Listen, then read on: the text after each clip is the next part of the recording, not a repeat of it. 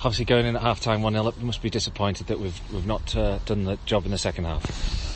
Yes, we're in a fantastic position at half-time, going at 1-0 up, but in all honesty, I don't want to paper over any cracks. I think we're lucky to be 1-0 up at half-time.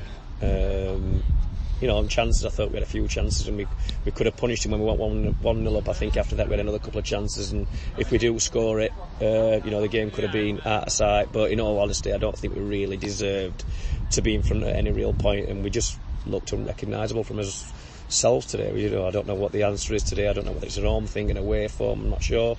But we just didn't look ourselves today, and like you say, from 1-0 up at half time, the score's turned on its head, and to become away with nothing is very disappointing. But honestly, I saw it coming.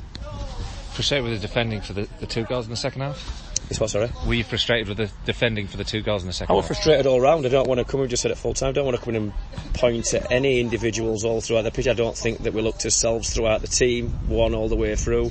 And, if we're not right at it as we need to be with our intensity, we're a young team, we're an athletic team, and when we don't get up to them standards, then you start dissecting little bits and bobs. I don't want to start dissecting little pieces of what went wrong. I think we were wrong all throughout the pitch today, and we were wrong end of the result, and I think deservedly so. Have you ever come across this thing with the home form being worse than the away form so much? It's been so pronounced recently. Well, there's 1,000,001 reasons why it could be, and the teams let you have ball more at home, or you're not on the ball, but we have had good performances at home this season. We've had good performances away.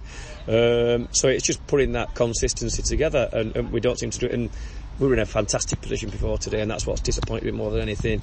We're in a fantastic position where, get our 3 points today, and we're looking up at that league table, we're looking at that top 7 then places, and we really can feel as though we can go in and be part of that. But, that performance today, I was really disappointed. I just thought a little Achilles heel that when it's there to go and really nail something, we haven't quite done it, and that's frustrating.